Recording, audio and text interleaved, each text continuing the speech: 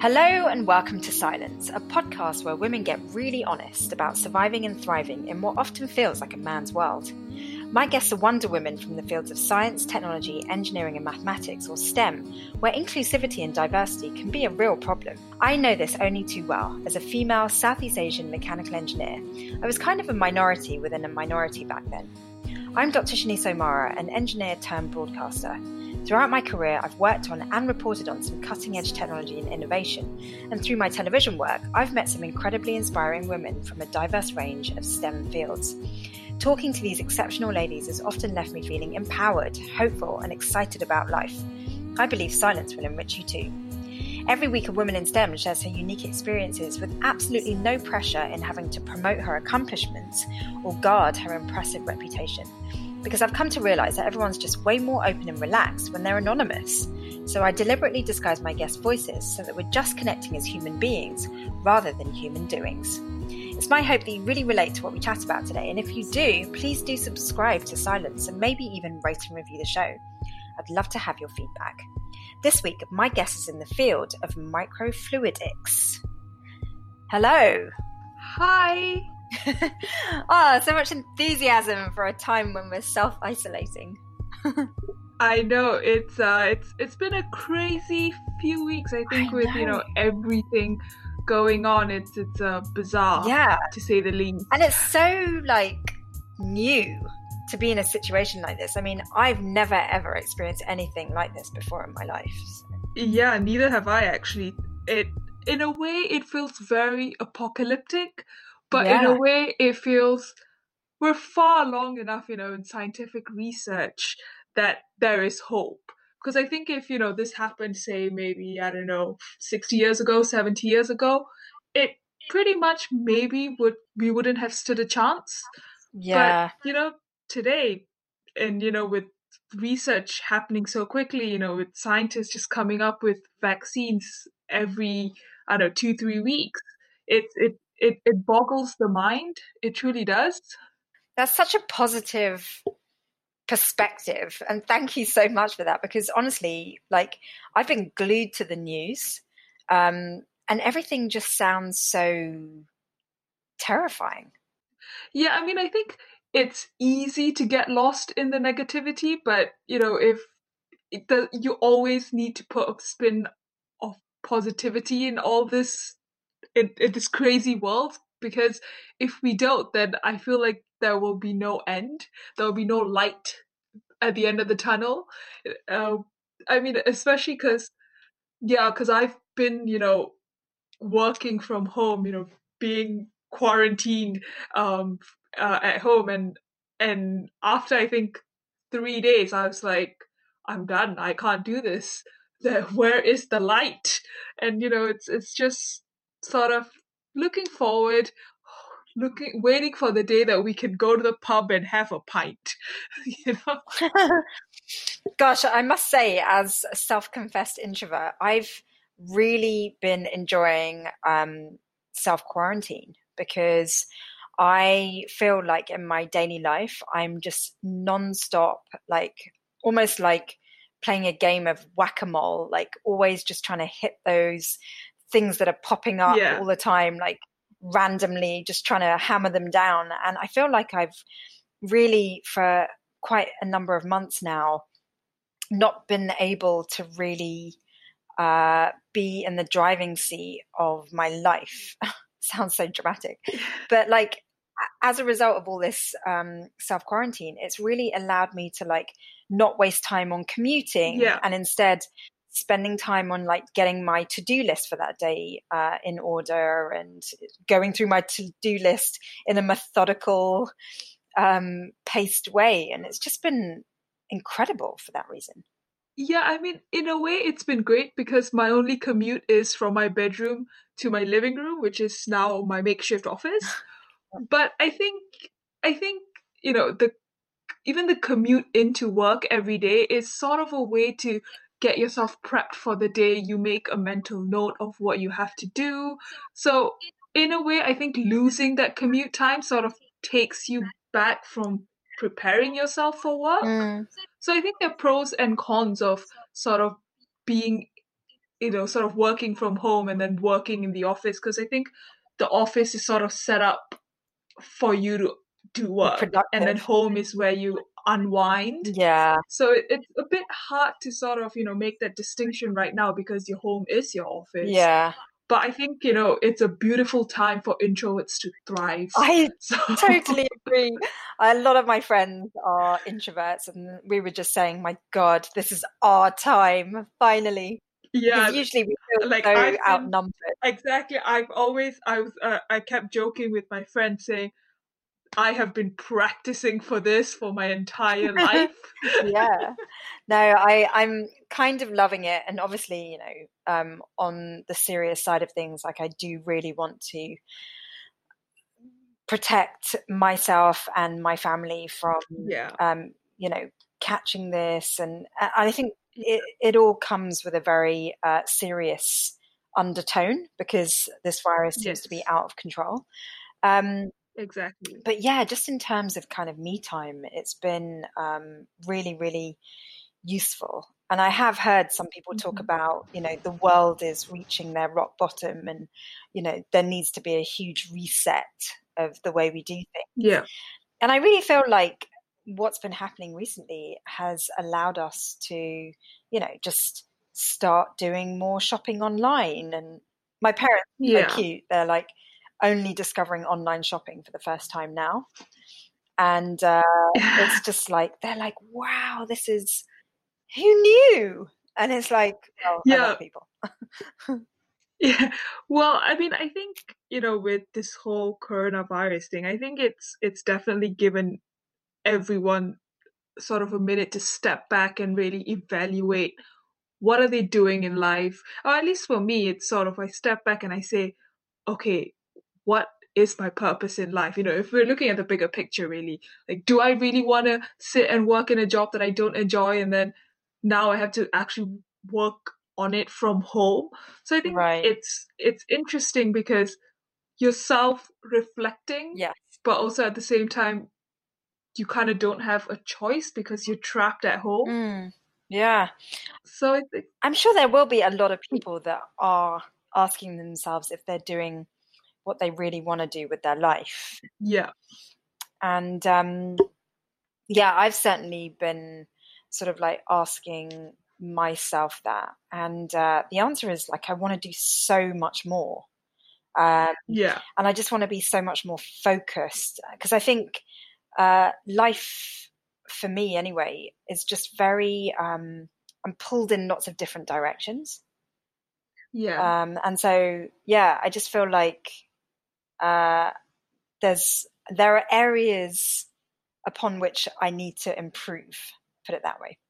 Yeah, and I think this is a good time for you to maybe sort of work on that and pick up, skills that you would often sort of put off because you'd all, I mean, humans, we always have an excuse to not do something. And I think now is a perfect time to sort of, pick up a new skill. Like for myself, at least, I would really love to learn coding. And because I'm Ah, sort of juggling a couple of things at the same time. I think sort of working from home gives me that flexibility to maybe take an hour or two out of my schedule and say, okay, I'm setting this time just to learn how to code. And there's so many things available online, and mm, just spending a bit of time, you know, learning something now I think would be really useful as well. And maybe, if this whole quarantine lasts for, I don't know, 3 months, 4 months, at least at the end of it, I'd come out being able to code and I'd feel a bit accomplished. do you reckon you will actually be able to code by the end of the quarantine? I would like to think I would be able to, but even if I can do the basics, that would be good enough for Yeah, me. that's brilliant. Because I would feel like I've actually put my time to good use rather than just, you know, moping around the house saying, "Oh, I'm trapped inside and I don't know what to Yeah. do." No, I mean that's such a fruitful way to look at things. What is your day job like in, on an average day? So, because I'm a full-time researcher, so um when I was allowed to venture outside, my my job usually involved, sitting down, reading research papers, writing articles, writing research papers, working on my experiments in the lab.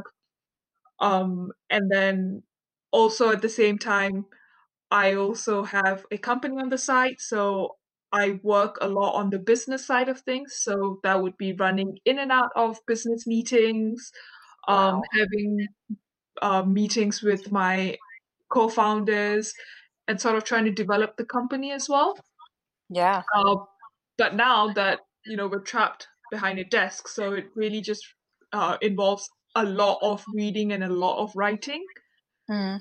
All the things that you really needed to do but never had the time to do. Exactly. All the things that are like, I put it aside saying, oh yeah, I'll read this 10 articles sometime. And now I actually don't have an excuse to not read it. And sort of just, I think because being in science and because things are moving so quickly, every day there's a new creation, a new Development. invention, a new Yeah. development. Exactly. And just to keep on top of things is so hard when you have a million other things to do. And Yeah. now that a major part of it's removed, so the part in which I do not have to be in labs, I can actually sit and focus on learning my field well enough. Mm. Yeah. I swear we're going through a global reset. That's I amazing. think so. And I think, with just our, I think humans in a way are very greedy. So in our desire and our need to just continuously develop, we've sort of, let the earth die a little. And I think this is Earth's way of resetting herself. So Mm. she said, all you humans get back in, let me just thrive for a while. And I think that's what's happening. And I think, if you look at reports on how pollution levels have decreased and Yeah. how uh, how the temperature, I think like even the global temperature's gone down a little. And I think I remember reading an article saying that pollution in Italy and China have reduced significantly. Yeah. So I think, in a way it's a good thing. Uh, but yeah, we'll see. We'll see what happens at the end of it. Mother Nature's getting back into the driving seat. Yeah, I think she's had it with us. Yeah. She's like, hey, let me show you who's in control, okay? Because you guys Exactly. have been carrying on like you're owning it, and actually you have no right to do that. Yeah. I really, I feel like this has been coming for a while. And, is it 2015 when Bill Gates predicted all of this? So Yes. yeah, it's been on the cards, and It now has we're been living on the through cards, exactly. But I'm surprised that The Simpsons have not predicted this, so a little it. disappointed. Gosh, I mean, it sounds like you have such a well-rounded life. I mean, for someone who's researching, also got a stake in the business world, and tech world. I mean, is this what you dreamed of doing when you were a kid? If I'm really honest, no. I think from a very young age, I've always had this ambition of becoming a medical doctor. Um, Right. and somewhere along the way, I think I realized I just want to do science. I want to be in labs, do research, make a difference in a way that it will impact a larger part of the society. And but I mean, I like yes, doctors do make a difference every day, but I personally didn't see myself doing that anymore. So, and especially I think because I come from a um Southeast Asian background as well, just like yourself. Um, I think becoming a doctor was something that was expected of you, especially if if you're a girl, um, and you come from a Indian family. That's just something that's It's at kind of the top of the thrusted list, upon isn't it? you. Medicine, Exactly, what is it? Medicine, it's an lawyer. engineering, a Yeah. lawyer, or a teacher, and I mean they're all fantastic careers. But I think that wasn't the career for me, and I Mm. think from a from I would say maybe between the ages of 16, 17, that's when I realized I don't want to fit in the norm. I want to do something else. I want to be a rebel and be different. And that's why I chose the path of, you know, doing science instead and becoming a full-time researcher. It's so awesome. Like that was your way of rebelling. Other Exactly. people kind of get into drugs, follow their favorite rock band around the world and things. You got into another area of science. I mean, It's another kind of drug, I would say. yeah, I think so. It is really addictive, learning about tech and just watching it evolve because it's just so exciting. Exactly. Yeah. Yeah, and the possibilities. I mean, especially in this time of uncertainty, like we really are looking to science and data for answers now. Yeah, and I think that's just how the human race is evolving, where we're so dependent on technology and we're so dependent on medicine and all of this stems from basic science, basic engineering, maths, and I think more people should be interested in this subjects and they shouldn't be afraid of just wanting to explore it. Mm. And I think what really astonishes me is that even though we're in the year 2020, the balance between males and females in this field is it's still not there. Like Yeah. it's still very much a male dominated area. And and I just hope that, more girls would get into it and realize that it's cool to be a scientist and it's fun to be an engineer. And we need to break the stigma that it's a men's world. It's not. Like, first of all, did you think that you were going to end up in medicine because you were good at STEM subjects, or I was think it expected? I think partly it was expected, just because of my upbringing and my background. And another reason is because I've generally always enjoyed science subjects, let it be Mm. chemistry or biology or not physics. I was never good at physics. So maybe, some stereotype is true. Um, but I think my relationship with the whole is there a gender balance in STEM subjects? I would say that I've been privileged enough to go to a school where there was a good balance between the genders, and even my university with my degree, there was a relatively good balance, and uh a lot of males. They were quite helpful, so it wasn't a very competitive environment. What did you study at uni? Oh, so I did chemistry at university. Ah, yeah. So it was fairly balanced, and it was an environment where everyone helped one another, and it wasn't a environment where everyone constantly wanted to be better than the other person. So I think in a way I recognize that I'm privileged that way, and not everybody had the same experiences as I had. Mm. And I think it's always important that when you are in such situations, you recognize that you are, and sort of people, help other people who are not in your position. And if they are faced with certain inequalities or issues that stem from a imbalance, that I think you should always recognize their privilege, Yeah. and it's really important. Let's go right back to when you were a kid. Like, you say that it was kind of expected that you would go into some kind of medical field. Is that because you come from parents that were in medicine themselves?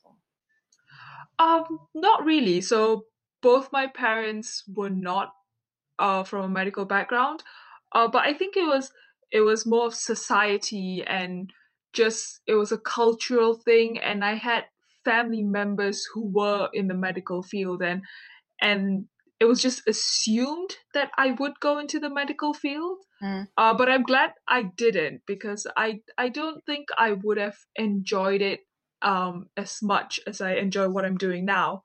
Mm. And I think I think and I hope that it's moving. We're moving away from that expectation, if you're an Indian from an Indian family, that you are expected to go into these certain fields. And I think now parents are more. Yeah, even if you're not good at Exactly. And STEM I think now subjects. parents are sort of more open to the idea that, oh, my kid can do whatever they want, which is great. Yeah, I mean, it's true that that generation, like our kind of parents' generation, it wasn't a question of what would you like to do when you grow up. It was more a case of Yeah. you need to do this because you need to earn good money and Yeah. have a stable career, and the best way to get that is to become a doctor. Yeah, and I understand where they come from as well, because, during their time, these were the jobs that provided you with a stable, income, and it was a safe job. Mm. Because, when if it was during my parents' time and I said, "Oh, I want to become a scientist," they've never actually heard of things like that. For example, my grandparents, if they would have never heard of, a scientist, or they wouldn't have been able to envision us working in a lab. Mm. So I mean, in a way, I understand where it stemmed from, and where this ideology that, oh, if you like the accepted or the treasured occupations are, being a doctor, being an engineer, being a teacher. I sort of understand where they're coming from, and I'm just glad that it is moving away from it, and our parents now, or parents now at least, are less pressured to sort of get their kids into certain fields. Yeah. And now today, there seems to be such a wealth of different careers to choose from, Exactly. and careers that marry together almost conflicting disciplines. Yeah. So, like, some kind of scientist, material scientist working for a big sports shoe brand or something, where they get to test their materials, in sports applications. I mean, or, dance meets scientific Yeah, and I AI think or, exactly, and I think that's exactly what's really interesting, is that the degree that you study at university does not necessarily correlate with the job you end up doing. And I yeah. think a lot of things are very much interdisciplinary. Mm, So I could be doing a science degree and I could end up working in an investment firm. And I right. think that's just the beauty of it. And I think no one really envisioned it, that it would be such. Mm, And I think, as time goes on, I think to a point, education would even move in a way where you wouldn't have to declare a fixed major, where you could sort of learn anything mm, and then end up doing anything. yeah. Which is why subjects like engineering are so great, because they are so broad. Yeah. Um, how did you make the segue from chemistry to starting a startup? Well, if I'm being really honest, I would say every great idea starts with a cup of coffee. And or tea in my case, because I don't drink coffee. And that's honestly how it started. It started with a bunch of us having a cup of tea and coffee at our university cafe, and we started just having a general chat, and an idea was born. We worked on it, and we sort of segued into business and trying to get our tech to work. And eventually we started distributing roles within the company. And I said, as much as I enjoy research, I would like to dip my toes in something different. So sort of to switch on another part of my brain. So I said I'll take on the business side of things. So then I could pick up new skills, Yeah. and that's honestly how I sort of ended up doing the business side of things for the company. Gosh, and how's it going? It's going great. We're currently in the midst of prototyping, so our CTO is hard, or at least he was hard at work in the lab, trying to get our prototype ready for our for our timeline, which is meant to be in June. but everything's been pushed back now, unfortunately. Yeah. But we'll somehow still work through it, I guess. Yeah. It just seems like a very brave move to go from academia and deep research to really kind of catapulting yourself into the big wide world of business. Has it been scary? If you has it been scary? Yes, but you often should do the things that scare you the most, because I Mm. always say that if something doesn't scare you, it means you're not passionate about it, because you don't if something doesn't scare you, and even if you lose out on it, you wouldn't really care. So the more something scares you, the better it is, and you should challenge yourself to overcome it. Um, and there have been times where, I walk into a room filled with all these accomplished entrepreneurs, and I go, do I even belong here? What am I doing here? But sometimes you just sort of suck it up and you fake it and till you make it. And, you know, there are good days and bad days, And some days you think, oh, I'm on top of the world. And then some days you go, I don't know if I want to do this anymore. But you always come out just knowing that if my tech goes out into the world, it will make someone's life better. And even if it only changes one person's life, it is still someone's life that I've changed. Have you felt the difference of being female in what I'm assuming is quite a male dominated world? Um, that's a very interesting question, actually. Yes, the business world is very much male dominated, and the entrepreneurial world as well.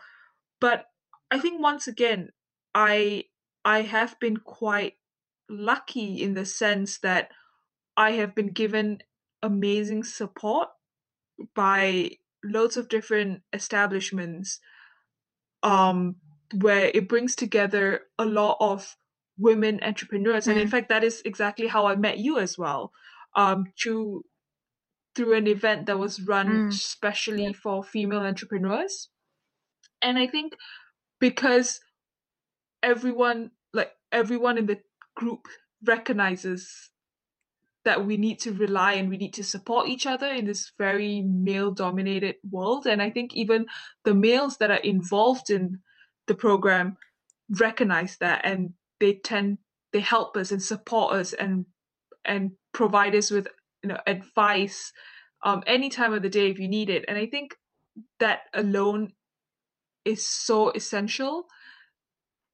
And and I don't think it's hindered me in any way with bringing Yeah. the business forward.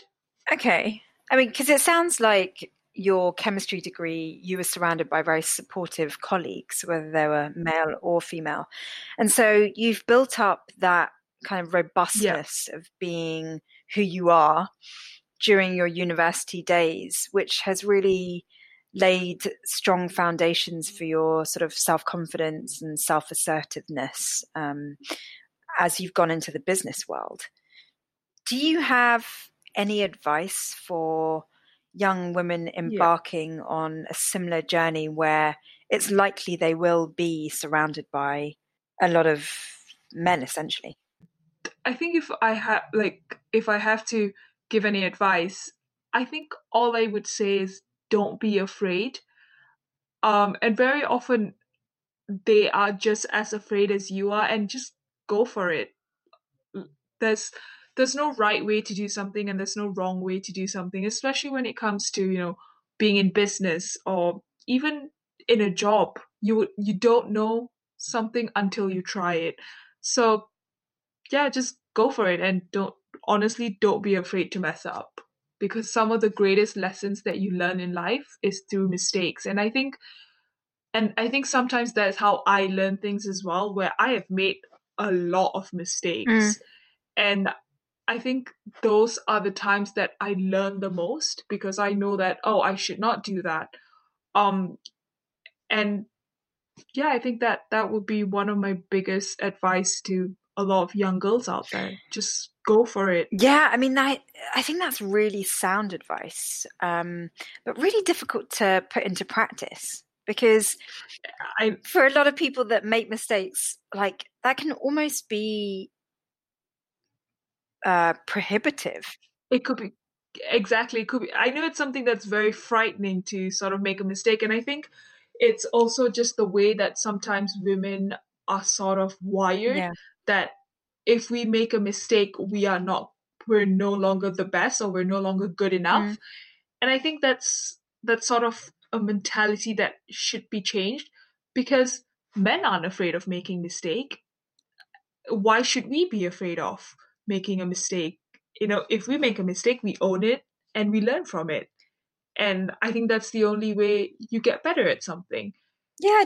And I know Do you think that it's, we're biologically wired to respond that way to mistakes, or is this just a case of changing your attitude? I think it's not that we're biologically wired that way, but I think we're sort of been molded that way because of society. And I think if we sort of break past that mold and say, screw it, I'm I'm going to make mistakes and sort of approach it in a more positive spin instead of looking at it from a negative perspective, Mm. then I think we'll be less afraid to sort of make a mistake, take a wrong turn, and not aim for perfection because perfection is overrated at times. So Yeah. I mean, I, you're absolutely right. Everybody makes mistakes, but I really feel like it's the way we carry ourselves through those mistakes that makes all the yeah, difference. And what I've yes, noticed in my life is that men and women seem to have a completely different language. Like yeah, men, when they make a mistake, and I'm really sorry about having to like categorize men and women because I do feel like we're moving into an era where the sort of male female divide is actually becoming quite old fashioned. Um, yes, but just generally speaking, in old fashioned terms, men do seem to speak a language whereby if they make a mistake, they don't dwell on it. They kind of like brush it under the carpet yeah, and just go, oh, well, it was because I woke up late that day and so I wasn't thinking straight. Whereas women go into this like deeply self critical, over analytical period of reflection, trying to understand why it yeah. happened. And that can be really debilitating. Yeah, I think sometimes that's sort of just sometimes that could just be the way that we're wired, where we constantly aim for perfection. Um, and I think that's just because of the pressures that have been put on us by society, where if you're a woman, you are expected to be of a certain way. And by making just one mistake, you've sort of messed that up. And and I think with men, and I completely agree with you, where I don't think we're in an era where we should be distinguishing, between men and women anymore. But just in a very general sense, I think men care less, and not all men, some men, they just care less. They think and they brush it off and they move on, whereas we just continuously dwell on it. And I think even I'm guilty of making that mistake. If I do something wrong, I tend to sit and overanalyze things, thinking, "Oh, why did I do that? Oh, what will that person think, and what will that person think?" Where in reality, no one actually cares about it anymore. Like you've apologized, and everyone's moved on except you. And I think if we sort of take a step back and go, "Okay, I've apologized. What can I learn from it? And what should I do in order to prevent myself from making the same mistake?" And I think if we just change the language that we use on ourselves, I think we can come a long way. Yeah. I love that expression, like the language we use on ourselves, because often, if we struggle with sort of how we handle mistakes, it's because of the standards we hold Yeah. ourselves to. What's been your experience with that? Like, because to have studied where you have studied and to set up a technology startup and things like that, like you've got to have been extremely accomplished, a successful student. So you must either the high standards come naturally, or you've really expected that of yourself. I think it's more that I've always been told this, that I set expectations that are way too high for myself. And then when I don't meet those Mm. expectations, I get really upset with myself. And I've been and I think over the years I've slowly learned how to set manageable expectations where I know that I can reach them and maybe go a little bit beyond. Um, and I think a lot of it came with practice. And because I remember having this conversation with my supervisor where I set the most unrealistic expectations, and obviously I didn't meet it. And I went up to him and said, "Oh, I'm so upset with myself, and I don't think I'm good enough to do this. And I think there's uh, so many other students out there that should be doing this project, and I think you've made the wrong choice." He sat me down, and he's a very supportive supervisor, and I'm very thankful that I have him. And he sat me down and said, let's just take a step back and look at the expectations that you set yourself. You It was very obvious that this is something that should take at least 6 months to achieve, and you were looking at, I think I was looking at about a 3 month time frame. And he said obviously you were not going to achieve it. Like, it was just humanly not possible. Impossible, Yeah, yeah. exactly. It's just completely impossible. Setting unrealistic expectations, not meeting it, and then being so hard on yourself.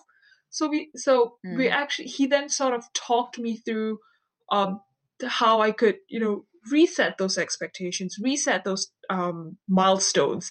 And then we came to a point where we both agreed what would be a realistic milestone. And then 3 months down the line, I did meet those expectations, and I said, oh, I do feel quite good about myself, actually. And then I sort of always used that point, that particular incident in my life, and I've always sort of looked back at that and went, that if no one had told me at that point that this is not how I should be handling myself or the language I should be using on myself, I don't think I would have ever learned. And I think I would still constantly be, you know, I would have been too, constantly being so hard on myself for not achieving something.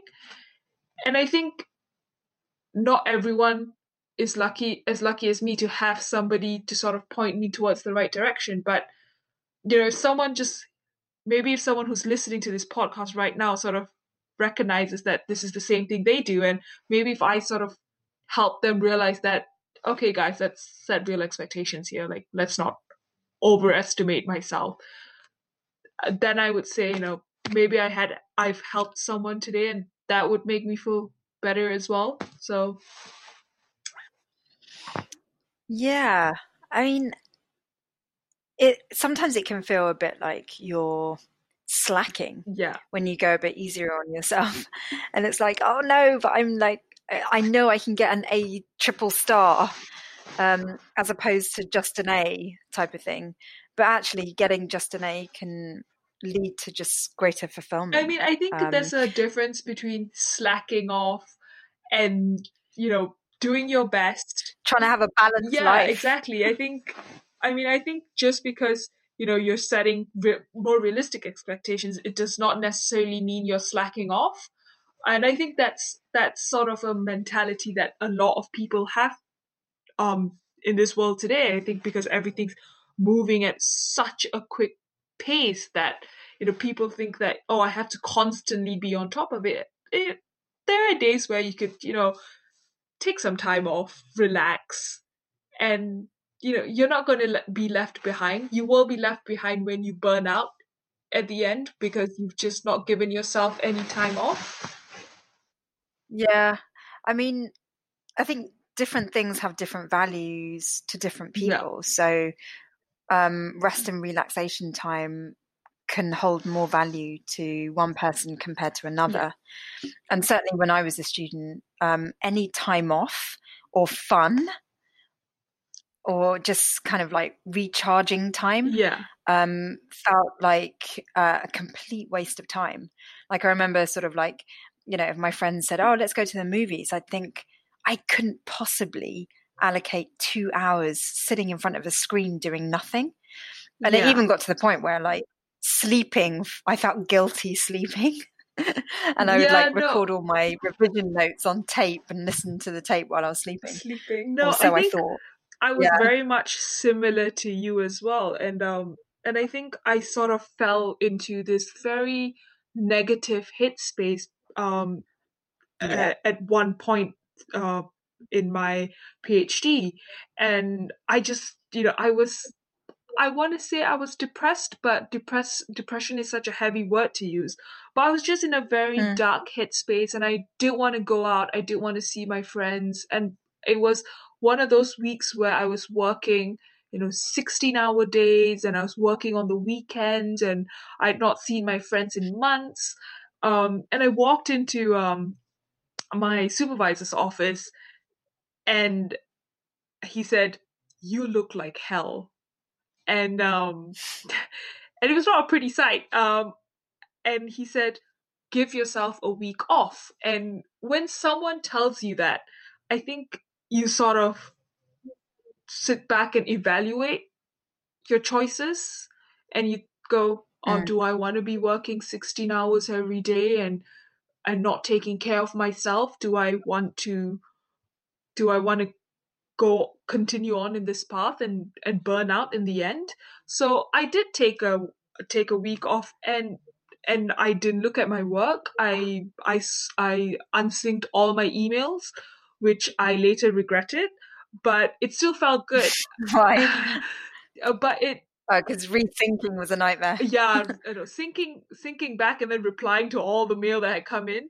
But it felt good that entire week. I didn't even look at my phone. I went on a complete detox, and I explored London. I was walking around London. I was going to coffee shops and cafes, and I did a bit of retail therapy, and it felt good because I was recharged, and then I took a day to just sort of write down what my goals for the year was and what I wanted to accomplish.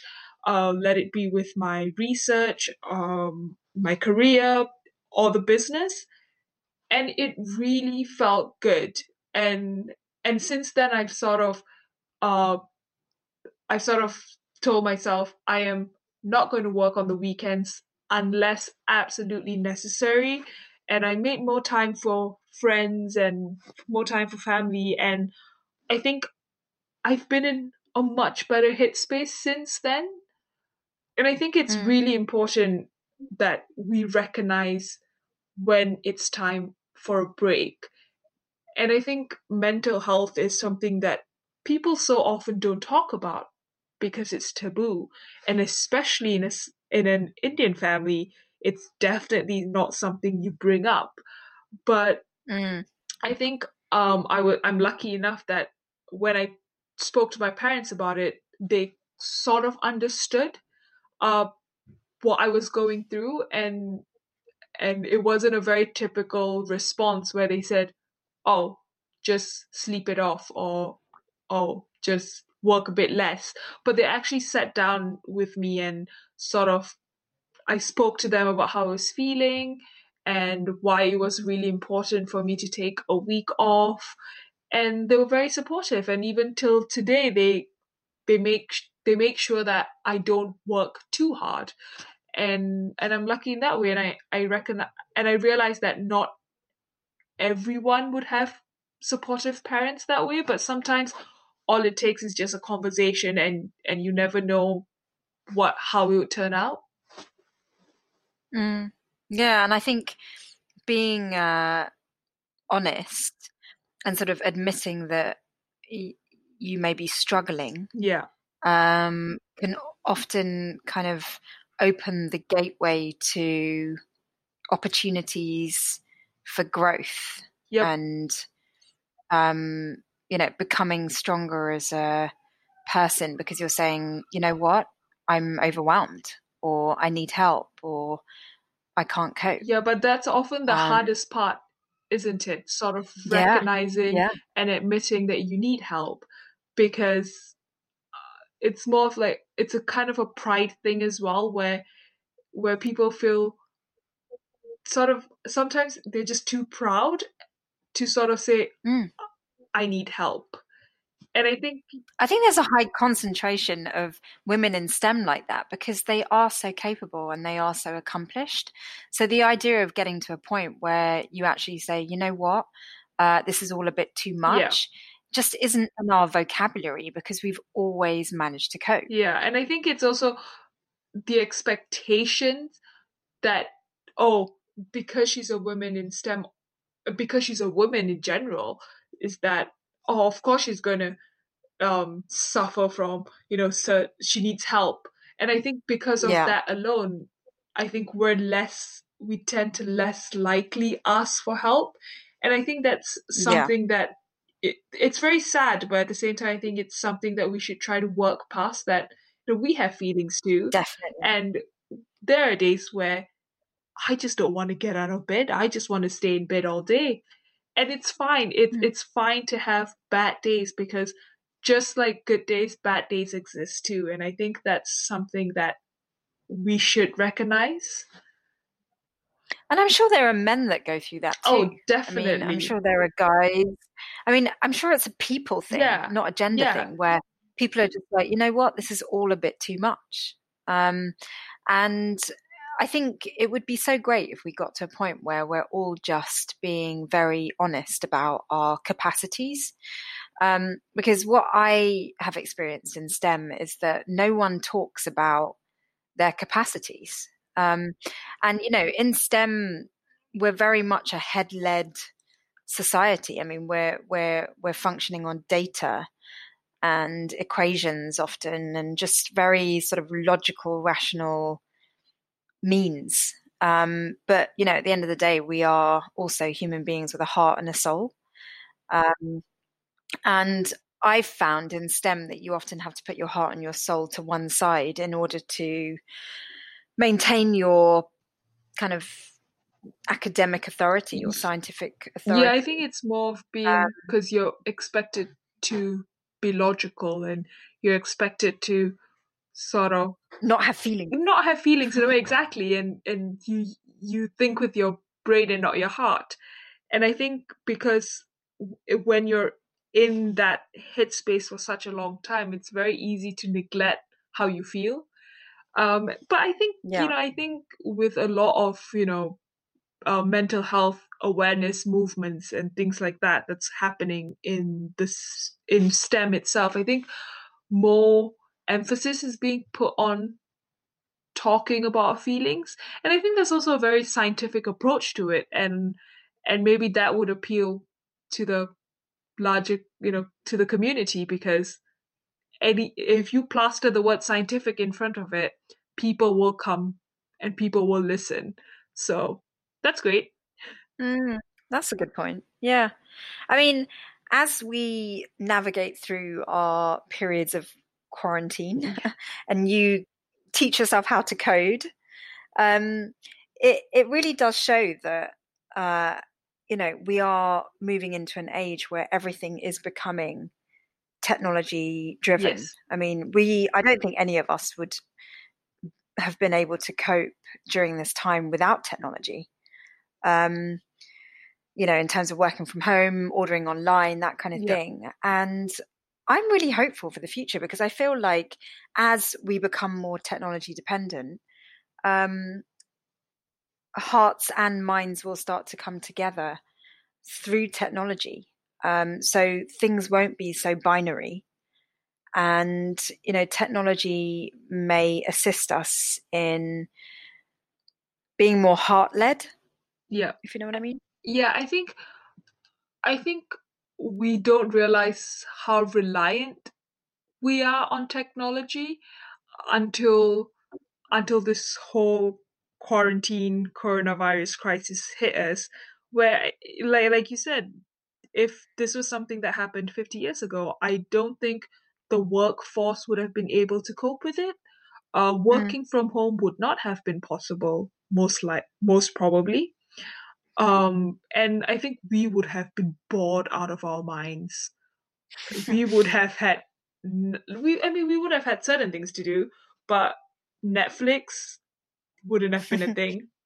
YouTube, the well, I guess the internet was around, but we wouldn't have had uh access to things like our laptop and our phones. And I think as we move forward into the future, and even if something like this hits us again in another 50 years from now, I think number one, we would be more prepared.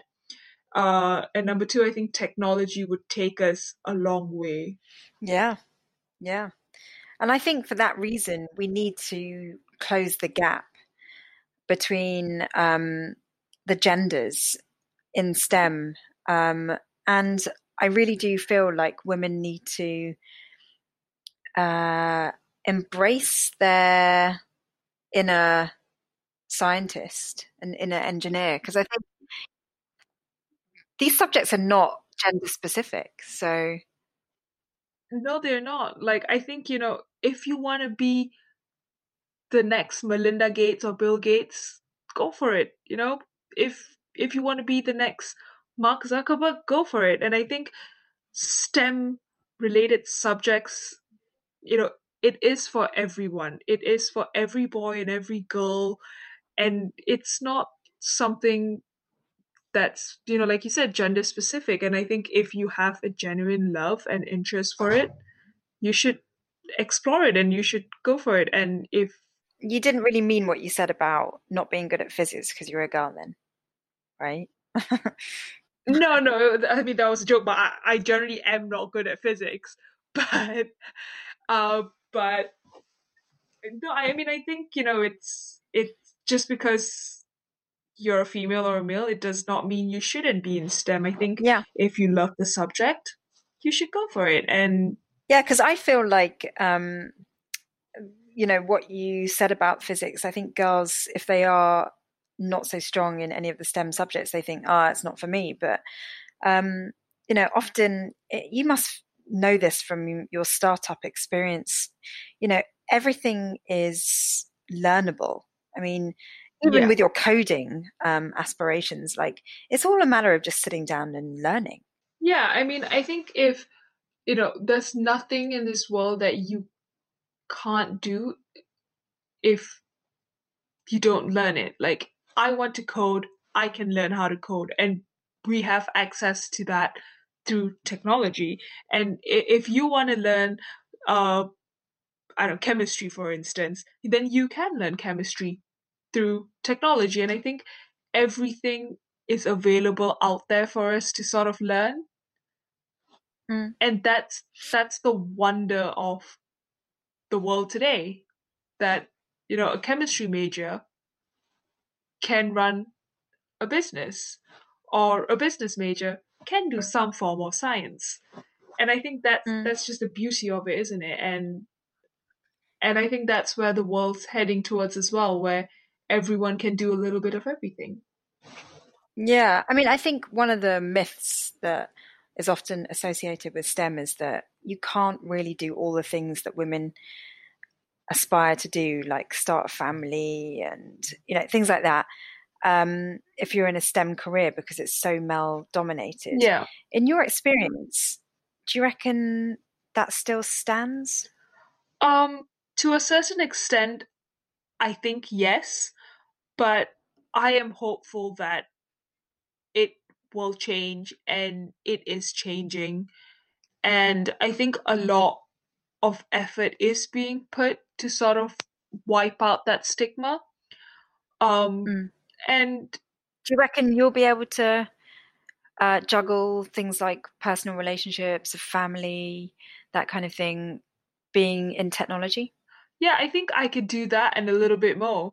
I think that,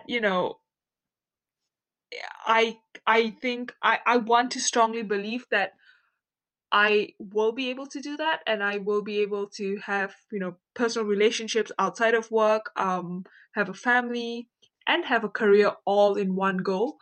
Um, and I think a lot of support is also being put in place to allow people to have that. Um, and so, yes, if you ask me if I'm hopeful, I am very hopeful. Do you know what? Given the fact that you started out as, PhD in chemistry research and then uh, took the leap into starting a technology company yourself, and given your attitude, I have every faith that you will be able to juggle even more in your life. Oh, thank you so much. I really feel like it's not just about what's possible, but it's also about one's attitude that can get you what you want in life. And talking to you today has really kind of shown me that it's all about optimistic and positive thinking. So thank you so much for coming on the show. Oh, thank you for having me. And I hope that, someone out there listening this would probably maybe get inspired to sort of join STEM and have their own business and run their own company and, have it all. So thank you so much for having me. That's it from my STEM guest this week. Gosh, what a woman. For someone who is juggling so much, who's still able to have such a chirpy and bright attitude towards life, is really, really inspiring, especially during this time of quarantine and self-isolation. Thank you so much for listening to this podcast this week. And don't forget, there are many more episodes where you can really delve into the attitudes and perspectives of women in STEM. And like my guest today, you can really learn from and really feel kind of invigorated for pursuing a career in STEM as someone who's a minority or maybe not following the crowd. It is totally possible if that's what you want. Thanks for listening to the show. Don't forget to rate and review, and catch you next week on Silence.